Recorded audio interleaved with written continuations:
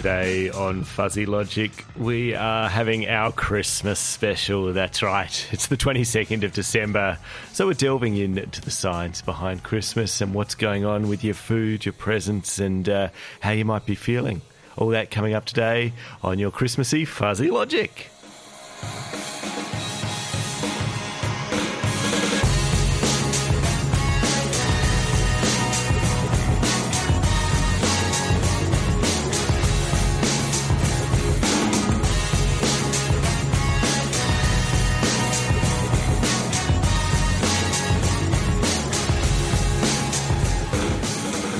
Good morning, Canberra, and a very Merry Christmas to you all. My name is Broderick, and it's a pleasure to be with you in the studio for this Sunday's episode of Fuzzy Logic, our Christmas special.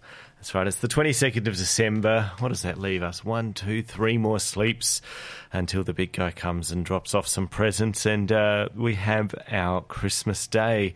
And as such, I thought maybe it's time to share some of the science of Christmas and what's going on around us, and I've tried to pick up a few news stories and a bit of new research and that sort of thing, but also hopefully we can give you a bit of understanding about what's going on in the world around us and why we feel the way we do during this period. It's a pretty special period at the moment. Here in Canberra, we are getting the smoke coming through from all those bushfires around us, and thoughts go out to all those who are having to either evacuate, move out, or having to recover after the fires have passed through, and big thoughts to the firefighters there who are helping look after us and our environment and all that sort of thing. I'm not going to dive too far into those stories today around the climate change and the smoke and all that sort of thing, but there is certainly a lot to be looked at, and I feel like next year we might reflect on all of that and have a think about what it really means with this huge fire season. But for this Sunday, I think it's time to take a look at Christmas. And I am going to start in the negative. I like Christmas. I think it's a real positive time of the year. But I think for some people, Christmas can be a bit much. It can be a bit overwhelming, and it can just be stressful. Anything but a Merry Christmas for some people. And so I thought I'd look at why Christmas of all times, which is supposed to be that happy time, can be a bit of a stress. And there's a few different reasons that it does happen. One of them is the great expectations that we have around Christmas. You know, we always see those picture-perfect Christmas dinner tables and the perfect Christmas tree, and everything is just perfect and lovely. But if we're honest with each other, nothing's ever perfect, is it? And in fact, you know, life's just too messy to guarantee that the perfect things are happening, but we still expect it. And we contribute to this each other, ourselves, through our posts on social media and that sort of thing, where we are posting a curated version of our life, but it's all part of our human tendency. In fact, we have a human tendency to expect the best, and that's a result of our optimism bias, something that's kind of inherent in our brains. So this optimism bias, coupled with the planning fallacy, another thing where we repeatedly underestimate how much time and effort tasks will take, despite previous experiences, kind of leads to many people expecting a fun, pleasant, relaxing Christmas, but it ends up with a messy, chaotic, stressful one. And it kind of makes a lot of sense there. You know, we're overly optimistic about things. We expect it to take less time than it will. And suddenly it's 1 o'clock and we still don't have the turkey on the table. And so that's just our brain not really cooperating there. The other side of things, of course, is expectations, and then suddenly dismissing those expectations. That can cause a lot of stress, and that's just at the personal level.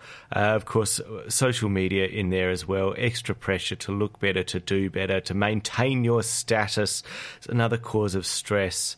So, there's huge causes of stress there, plus our own brain's expectation to not monitor them means that it becomes a stressful time. Now, the other side of things, of course, is that Christmas is a time for families. And if you're lucky enough to still be a part of one, you might be celebrating with your parents, with your children, with your nieces, nephews, or maybe with the urban family, your friends who you've decided to pick as your family. And look, urban family often works quite well, but sometimes your family support and involvement can be important to your well-being. They can support you, but sometimes in the short term, family can be a source of stress. Now, the obvious example is political or cultural clashes caused by generational or even geographical differences, the family who lives in the country compared to that in the city.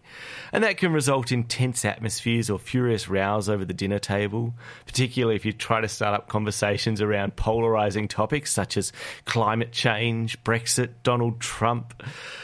The thing is, though, even when you do get along with your family, there's no obvious source of disagreement or even conflict. A prolonged period in close quarters with a lot of your family can still be stressful. Because, there's the relative lack of privacy that comes when you've got a house full of people. That's a known cause of stress. And there's also the loss of control as everyone is chipping in, or in your face, even if they've got 100% good intentions. Perceived loss of control is another big stressor on us as people. And then finally, there's that weird aspect of regression. Now, I don't know about you, but when I go back to Adelaide for Christmas, which I'm not doing this year, but I did last year and I'll do again next year, you return to your childhood home and you stay with your parents and with your siblings around, and your brain kind of resets and reverts to the schemas that governed your behaviour and thinking when you were back in that context. So basically, you're diving back into teenage brain. Trouble is, though, you're not a teenager anymore, often with your own partner and children. So now you've got those competing perspectives in your head. You've got to be the responsible adult, but then you've got the childlike behaviours around your parents. Causes confusion, uncertainty, another source of stress around Christmas time. Finally, the other side of things at Christmas, what do we do at Christmas besides sharing presents and sharing time with family? We eat, drink and be merry. But those sorts of things might not be the best things for us. High-calorie foods can reduce feelings of stress. So when you're eating the bad foods, that does reduce the stress. And the same thing for alcohol. But in both cases, it's a short-term fix. Our bodies don't like it in the long term, and they actually seem to store more fat when we're stressed. And alcohol consumption can quickly cross the line from pleasantly tipsy to not pleasant at all, leaving us bloated, hungover, sad, basically in a worse state than when we started before Christmas. And so all of that just adds up to more stress. So overall, look, it's not to say that Christmas is by default a hard and stressful time. It can be brilliant, providing everything, the good things that we expect.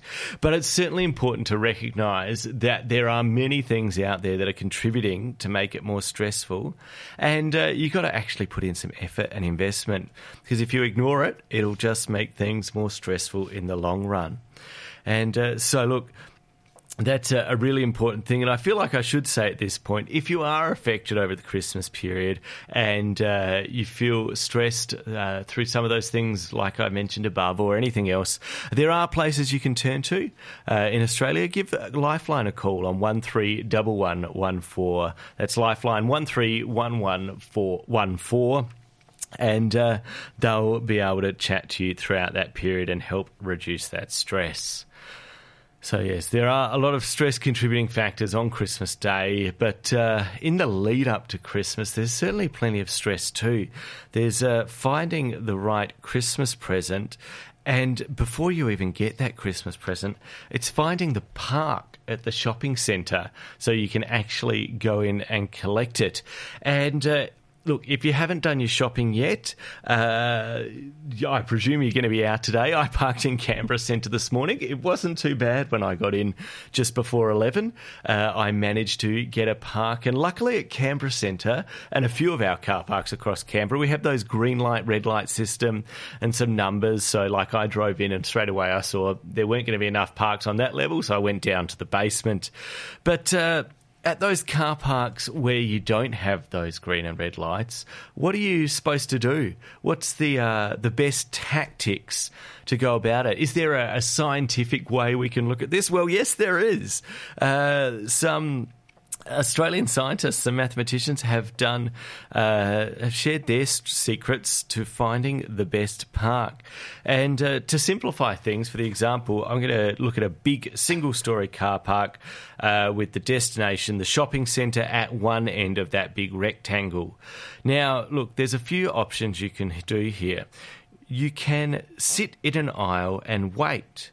And this tactic came from Michael Rose, a mathematician and science communicator at ANSTO in Sydney. Because basically, if you sit in an aisle and wait, if you imagine there's 30 car parks on that aisle, 30 parked cars, 15 on each side. Now, shoppers spend an average of about 3 hours buying Christmas presents. That's pretty generous, but that sounds about right.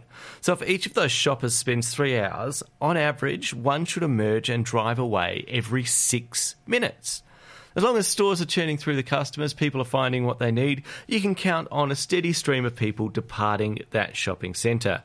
So, just sit around and wait for 6 minutes and you'll be right. But in reality, just sitting in your car and blocking a whole row of the car park is probably not going to win you any friends, particularly if the car park is busy. So unless you want to sit there and hear all that honking, you've probably got to move around. So what's the best way to move around? Well, look, the best strategy is to head to the corner of the car park farthest from the shopping centre. And this is according to a Sarah Bellet, a Monash University master's student who does mathematical modelling. Head as far away as possible because then you're more likely to find parks there where people don't want to walk as far. But if you don't fancy walking too far between your car and the shops, there are ways to maximise those chances of getting the closest spot. And you can actually take the lead here from computer search. Use a linear search to find what's going on. So in a computer, if you're looking for the number 1 in rows and rows of digits, places the rows end to end, so you're left with one long line of digits, then it checks the first digit. If it's not a 1, it moves to the next, and so on and so on and so on until you just move down. So what's that in terms of car parking? You check the first aisle. No parks available, go down the second aisle, then to the third, fourth, etc., etc. Now, methodically sorting might be a better way, and it's probably better than randomly driving around, but might actually not be the fastest way to find a car park. A skip a few strategy, inspired by other computer search techniques, might actually land you a space faster than that linear approach. So this assumes that there's probably more free spaces towards the back of the car park. So if you start by driving down the aisle closest to the shopping centre, aisle number 1, then skip the second aisle, try the third. Then skip a couple, try the 6th. Then the 11th. And what this means is, well, A, you're not stuck beside the same line of people, and B, you kind of got that randomness going in there. Look, it's not a fail-safe method. You could get to the very back of the car park without finding a spot, but you then just methodically wind your way back with the linear search from there.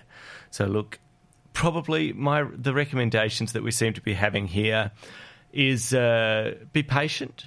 There's probably someone coming out every few minutes from that shop, but start away from the shopping centre door and move your way towards it, and you're probably more likely to find a park.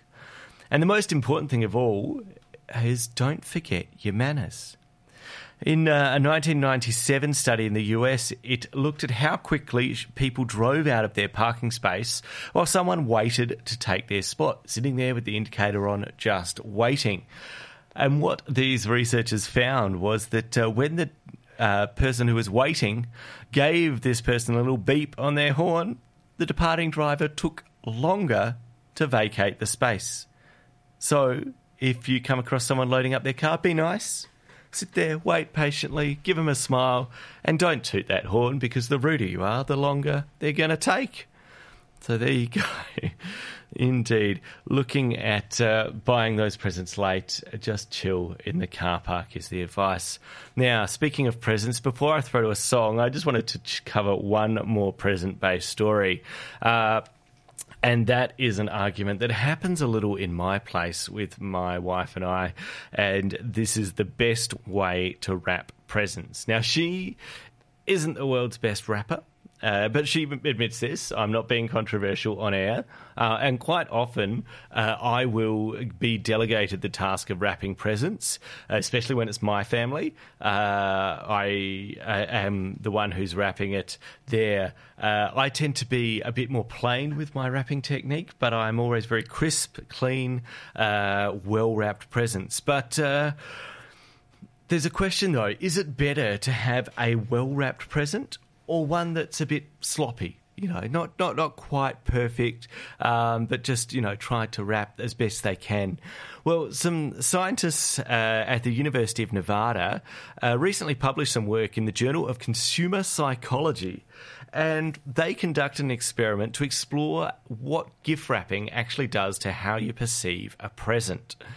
Now, in their first experiment, they got 180 university students, and they recruited them to come to a behavioural lab in Miami to participate in a research study. Now, the research study was described as an extra credit exercise, and upon arrival, each student was given an actual gift as a token of appreciation for their participation. Now, the gift was a coffee mug with the logo of one of two basketball teams, the local Miami Heat or a rival, Orlando Magic. And those mugs were handed out at random. Now, the interesting thing is that the scientists doing this study actually knew that every participant was a fan of Miami Heat based on a prior survey they had done, and that they didn't explicitly support the Magic. So basically, half the students were given a gift they'd actually like, the other half given a gift they didn't really want. But then, dividing them up again, half the gifts were wrapped neatly, while the other half were slapdash wrapped, not a bit sloppy. And after unwrapping these presents, the participants evaluated how much they liked their gifts. And they found that those who received a sloppily wrapped gift liked their presents significantly more than those who received a neatly wrapped gift, regardless of whether they got the mug of the team they supported or not. So there you go. So it's probably about managing expectations. And so the researchers actually dived in further to this study and went on to another one with another set of students and asked them to look at an image of either a neatly or sloppily wrapped gift and report their expectations about it prior to seeing what was actually inside that. And they were told to imagine opening the gift, and then when they opened it, the gift was a pair of earbuds. And finally, after they'd opened it, they had to rate their actual attitudes towards the gift, basically comparing whether it matched their expectations or not. And what the results showed, kind of unsurprisingly, is that expectations were significantly higher for neatly wrapped gifts compared with the sloppily wrapped ones. But after the reveal, participants receiving those neatly wrapped gifts reported that it failed to live up to their expectations. But those who got the badly wrapped gift said it surpassed their expectations. So people are actually using wrapping as a cue to how good the gift will be. Neat wrapping sets the bar for the gift far too high, showing that it will be a great present. Dodgy wrapping, on the other hand, low expectations, probably a bad gift. So if you wrap it dodgily, but it's a good gift, you've burst through their low expectations. I guess this also shows that when you're doing prank gifts and those sorts of things, you got to wrap it real well to build up those expectations so they can be horribly, horribly disappointed. The researchers, though, for this study didn't stop at two. They went to a third and final experiment to look at the effect of the wrapping based on the relationship between the person giving the gift and the person getting it. and wanted to see whether it mattered whether the person's a close friend or just an acquaintance. And so they surveyed 261 adults in the US, a nationally representative sample, and asked them to imagine being at a party with a secret gift exchange. At random, the participants looked at images and imagined receiving either a neatly or sloppily wrapped gift. This time, half of the participants were instructed to imagine that the gift was from a close friend, while the other half believed it came from just an acquaintance. Then the gift was revealed and people were asked to rate it. Now, when it came from a close friend, recipients liked the sloppily wrapped gift more, just like we've seen previously. But when it came from an acquaintance, recipients preferred it when it was neatly wrapped. Now, this occurs because these participants use the wrapping as a cue to find out how much the gift giver values their relationship. So, as an acquaintance, they thought, well, they value my relationship much more because they put much more effort into the wrapping. So, look, I think this just comes to the conclusion. If you are wrapping presents for everyone, and it's family or close friends, don't stress too much. You're only building up their expectations. But if you are wrapping something for a slightly more distant acquaintance, maybe put the time into it because it's probably going to make it worth your while. All right, we're slowly progressing through some of these Christmas science stories, and when we come back, maybe we'll jump into some food-based Christmas stories. But before we do, we need to know how to make the gravy. So here's Paul Kelly.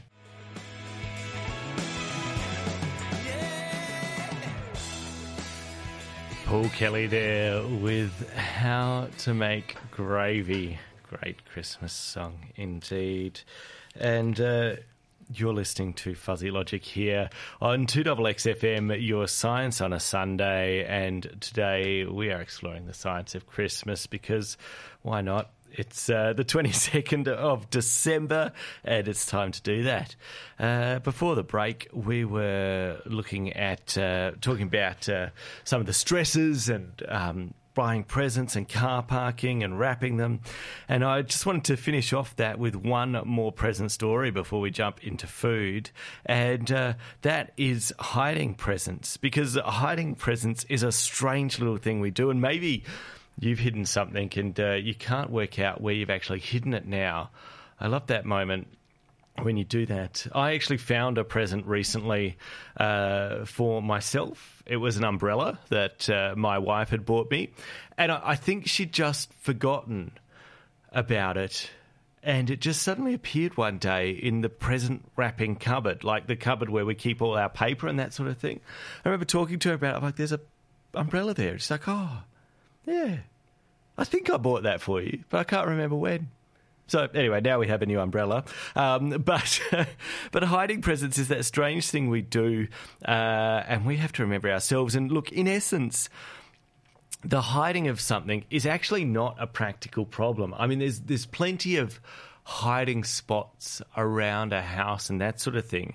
In reality, it's a social problem because it doesn't matter where you put it, just as long as the eventual recipient doesn't see you put it there and isn't going to find it. So to succeed in this, part of what you need to make sure of is that you're not being observed. And interestingly, we're actually not the only species as humans to navigate the observation thing when we're hiding stuff. Birds from the crow family do something called caching, where they hide food and bits and pieces. And when they do it, they use social cognition, the ability to basically read the minds of others to decide when to hide a piece of food for future consumption. They look at others' behaviour, and if they suspect that they've been observed, they'll actually return later and move their cache of food to a new location. Now, some of these birds can hide and then retrieve thousands of items, so they've got a very good memory for where they're hiding these things. And so, you know, for now, just be aware when you're hiding those presents that a crow isn't watching you as you go. But with that song before, I thought maybe it's time to delve into the world of Christmas food. And look, to start with, I already talked about how when we get stressed, we eat some of those fatty foods and we drink a bit more. And it does add up. Between Christmas Day and New Year's Eve, the average Aussie gains about 800 grams to 1.5 kilos across that week. And I mean, look, it's really not surprising given all the chocolate and cheese, the turkey and ham that we eat from the 25th onwards. And on the 25th itself, we're more likely to consume 3 times as much food as usual. But the question is, why do we do it? Why do we reach for one more mince pie when we're about to burst? Why do we squeeze in that Christmas pudding? It's because the brain mechanism that makes you hungry is driven by the levels of salts and sugars in your bloodstream.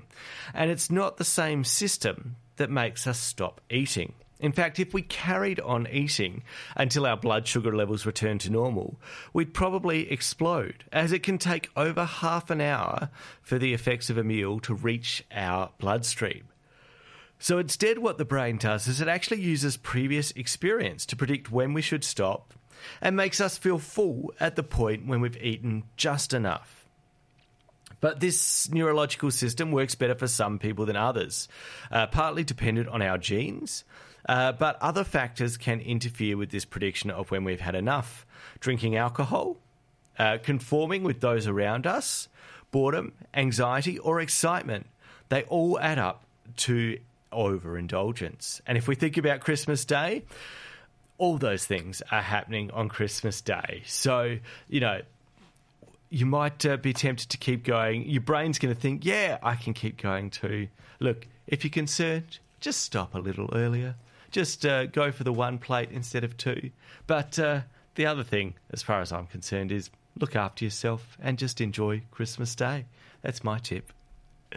But speaking of overeating, the one thing that we do need to be aware of is what we actually eat. And there's an old saying, it actually comes from Paracelsus, a 16th century German-Swiss philosopher, who brought in a new approach to toxicology, the study of poisons, and wrote, "The dose makes the poison."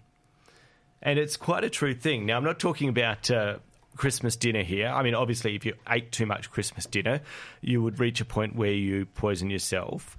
But in essence, what this is saying is that too much is too much. But it varies from thing to thing. And there are a few toxic treats that we are eating at Christmas time.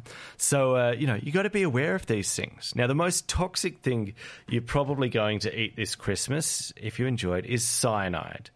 And cyanide comes in marzipan. So marzipan is a good source of cyanide. It's the stuff you hear about in all those spy books and murder mystery novels. But there's no need to throw your cake in the bin because it's only present in very tiny amounts. In fact, you would have to eat 35 kilos of marzipan in one sitting to get a lethal dose of cyanide, at which point it's probably not the cyanide you need to be worried about. Now, this cyanide comes from almonds because marzipan is flavoured with almonds, and the chemical inside almonds that contains cyanide is called amygdalin. Now, that's basically a chemical that's broken down by enzymes in the gut to release hydrogen cyanide, which is what's readily absorbed into the blood and transported to cells, where it can stop cell respiration in its tracks. So this is why cyanide kills. It actually stops the body being able to generate energy, and our cells die rapidly. Now, at this point, it's actually worth pointing out that it's not, I don't know if you've read any Agatha Christie, but they sniffed the thing and they smell some almonds. They're like, it's cyanide. Cyanide smells of almonds. But it's actually the opposite. Almonds smell of cyanide. So there you go. And bitter almonds potentially contain potentially dangerous levels of amygdalin, but sweet almonds contain significantly less. And that's the type we eat, are the sweet almonds. And when you dilute these into marzipan even further, look, you got no need to worry about cyanide poisoning. Now, the next thing on the list of potential poisons for this Christmas is nutmeg. Now, I didn't know this, but nutmeg has been used as a recreational high for centuries. So, that's maybe why eggnog is so good. But not quite. The amount of nutmeg you get in eggnog is not going to influence you. In fact, you actually need to ingest quite a bit of nutmeg to experience its physiological effects. About 1 to 1.5 grated nutmegs, but the amounts vary between individuals, and not a recommendation or challenge here, folks. Seriously, don't try this at home. So, look, nutmeg can be a bit of a... can have some effects on you, but in your mince pie, your Christmas pud, it's low levels in there, so you'll be fine.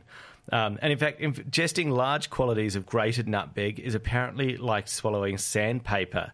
The particles are so coarse and scratchy, and this is about the most fun part of the experience. Then takes 1 to 6 hours for symptoms to present, and they'll likely include nausea, dilated pupils, and dizziness. There may be hallucinations, both visual and auditory, but they won't necessarily be pleasant. Periods of euphoria are followed by the sensation of impending death, and the effects are so unpleasant that few people return for seconds. And in fact, in the literature, there's only one documented case of a nutmeg habit. So, not worth it. There have actually, though, been cases of hospitalisation due to unconsciousness, delirium and tachycardia brought on by ingesting toxic levels of nutmeg. And there's no specific antidote. So you just have to sit and wait for the days for the effect to wear off. Deaths are rare from nutmeg poisoning, but not unheard of. But more rare because vomiting is likely to remove much of the nutmeg, and then supportive care in the hospital is often enough for the patient to recover. The toxic component of nutmeg is thought to be myristicin, which is a volatile oil that can be metabolized in the body to a compound that resembles amphetamines. But amphetamine compounds wouldn't account for all the symptoms that we see in nutmeg toxicity, so there might be something else there. Now, the final thing on the list of potential Christmas poisons is mistletoe. Now, you're supposed to kiss under the mistletoe. Just make sure that mistletoe doesn't go into your mouth, because the berries of mistletoe contain phototoxin, which has similar effects on the body as digitalis, the heart drug that's toxic in surprisingly small amounts. Now, mistletoe poisoning can be successfully treated in the same way as digitalis overdoses, and it's not too bad there. So, look, there are some poisons out there this Christmas, but you can keep an eye on it yourself and look after yourself from there. And, look, just make sure you don't eat a whole nutmeg or go too crazy on the marzipan, and you'll be right. It's probably best to balance out some of those sweets too with some veggies and that sort of thing. And I don't know about you, but I've always made sure we've got some carrots in the fridge for the reindeer as they arrive, to feed them as they come through. And interestingly, reindeer are pretty good creatures at staying warm in their cold environment. They've got their fur coats on, and they're ready to stay warm when temperatures go below minus 50 Celsius. But what happens when they're in Australia? Or when they've been flying around so much, they get so hot they need to cool down. Well, some researchers have recently done a study of reindeer, and they looked at major blood vessels in their heads and looked at blood flow and brain temperature, and tested how the reindeer cooled themselves down. Now, they warmed them up by actually putting them on a specifically designed treadmill for them. And it was interesting. At first, the reindeer breathed through their noses. That allowed the cold air around them in the Arctic to cool the blood in their sinuses before sending it on to the rest of their body. So their nose was like a little heat exchange there. Send the air through, cools it down, goes through the rest of their body. But once they started to breathe faster, that was up to 260 breaths a minute, they opened their mouths and panted like dogs, letting the air flow over their tongues to cool that blood. When their brain temperature reached a critical limit of 39 degrees, the reindeer then switched the blood flow pattern in their noses so that the coolest blood would go to their heads and cool the brain. A similar strategy to what the African antelope does, and they're a distant relative of the reindeer. So there you go. Reindeer keeping cool by regulating the temperature in different ways, breathing through their nose, then panting like a dog, and then finally their body just redirects the blood from their nose in the cool area. So there you are. And speaking of reindeer, an interesting one here too. You know how in that song they teased Rudolph, all those reindeer, because Rudolph had the red nose. Well, some research from the University of Exeter shows that reindeer actually lack the colour detecting cells that humans use to detect red. And the same applies to orange, which means that not only would reindeer struggle to see a red nose, they'd also miss the carrots that we leave out at Christmas. Yeah, basically reindeer can't see red light or tell the difference between red, orange and green. So, you know, they would not have been able to detect what was going on with Rudolph, although they do have ultraviolet vision. Now, why do they have this? Well, this is so they can see lichen hidden under the snow in the Arctic, and that's their food source there, and also use it to potentially even spot white wolves or other predators, because fur absorbs UV light, whereas snow reflects it. So a camouflaged white wolf would stand out to reindeer. There you go. Pretty amazing creatures, those reindeer. Not only flying around with a sleigh, but keeping cool and being able to see in UV. You're listening to Fuzzy Logic here with Broderick on 2XXFM, People-Powered Radio. We are community radio in Canberra, and you can check us out online at 2xxfm.org.au. You can also find Fuzzy Logic online. We're on Twitter at Fuzzy Logic Sci, that's SCI, and on Facebook, and our podcasts are downloadable from iTunes. Today on Fuzzy Logic, we are talking about Christmas, and I've been doing some Christmas science and that sort of thing. But let's get into some Christmas maths and statistics. And I found this little article here. I thought it was worth sharing about why there are so few babies born on Christmas Day. And in fact, if we look at the least popular birthdays in Australia, December 25th is the least popular, up there at number 1. Second, December 26th, followed by January 1st, and then January 26th and April 25 round out the top 5, which is quite interesting, really, indeed. And I think you'll probably understand why as I start to go through this. But then after we get over all the public holidays, the next dates are December 27, December 28, December 24, December 13, and then November 29, quite randomly. But let's have a look at why these birth dates are so unpopular.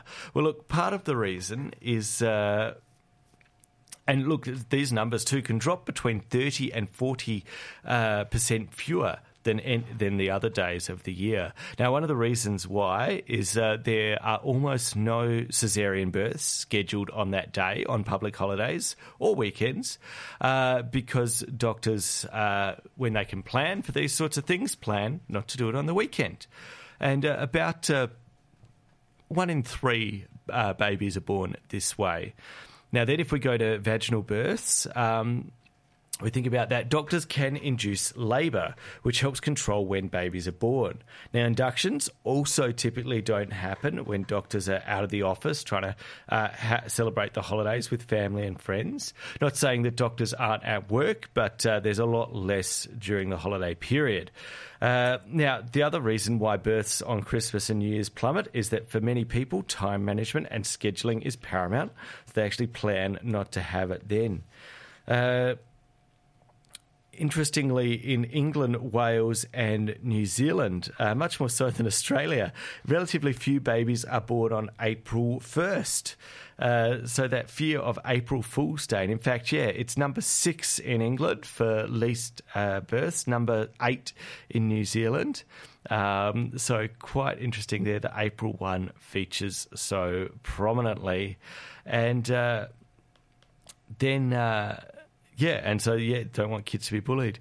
Interestingly, in the US, they're quite similar. They have Christmas Day, New Year's Day, Christmas Eve, January 2nd as the days that are least popular. And number 5 is July 4th, rounding it out. Whereas over in Ireland, we have Boxing Day, Christmas Eve, and then number 4 is March 17th. Which is, of course, St. Patrick's Day. So they're avoiding that one. It's quite amazing to see how this happens with the number of births. But if we happen to look at popular birthdays, well, that's quite a different story. The most popular birthdays tend to happen in the Northern Hemisphere autumn. So America's top 10 birth dates all fall within September. For England and Wales, it's September into October. For Australia, our top birth date is September 17th. So congratulations if you have a birthday then. You are in the most popular spot. Followed by February 12th, September 23rd, April 16, April 29, back to September 24th, October 1st, then March 5th and March 4th, and then April 8th. So quite a random selection of dates there for our most popular ones. But sort of a bit around the spring, a bit around autumn there.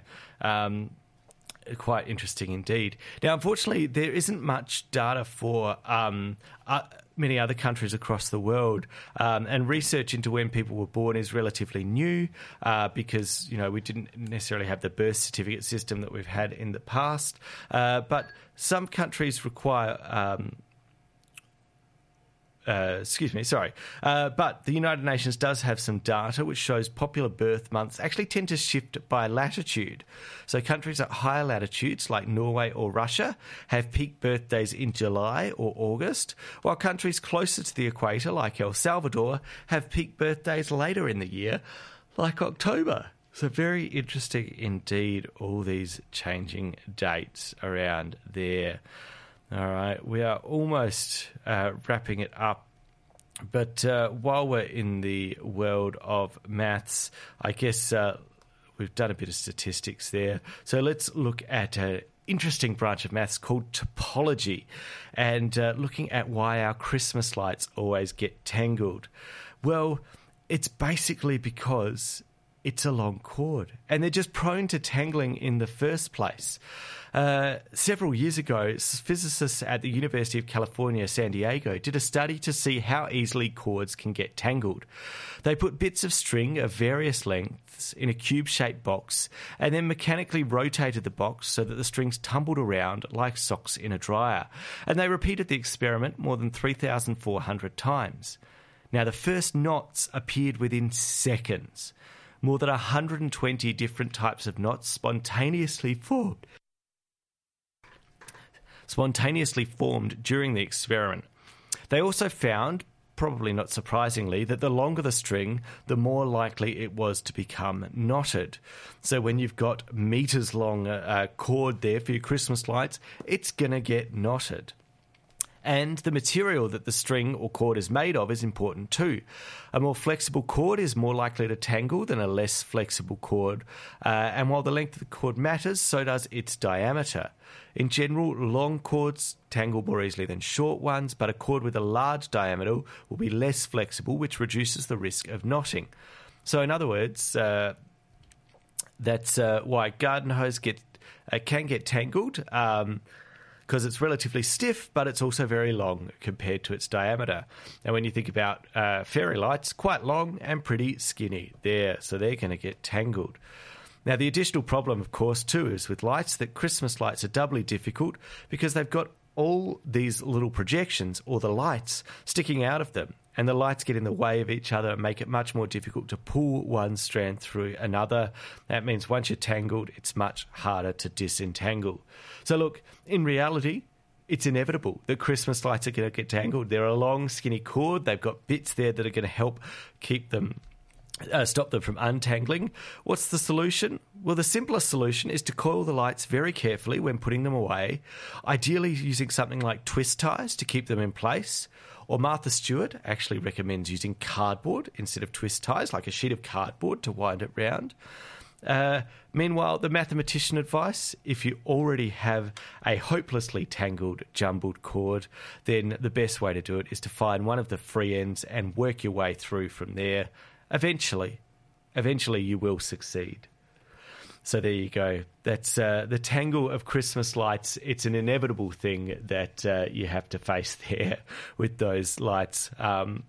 But with a little bit of maths and a little bit of prep, you can probably prevent it happening next time.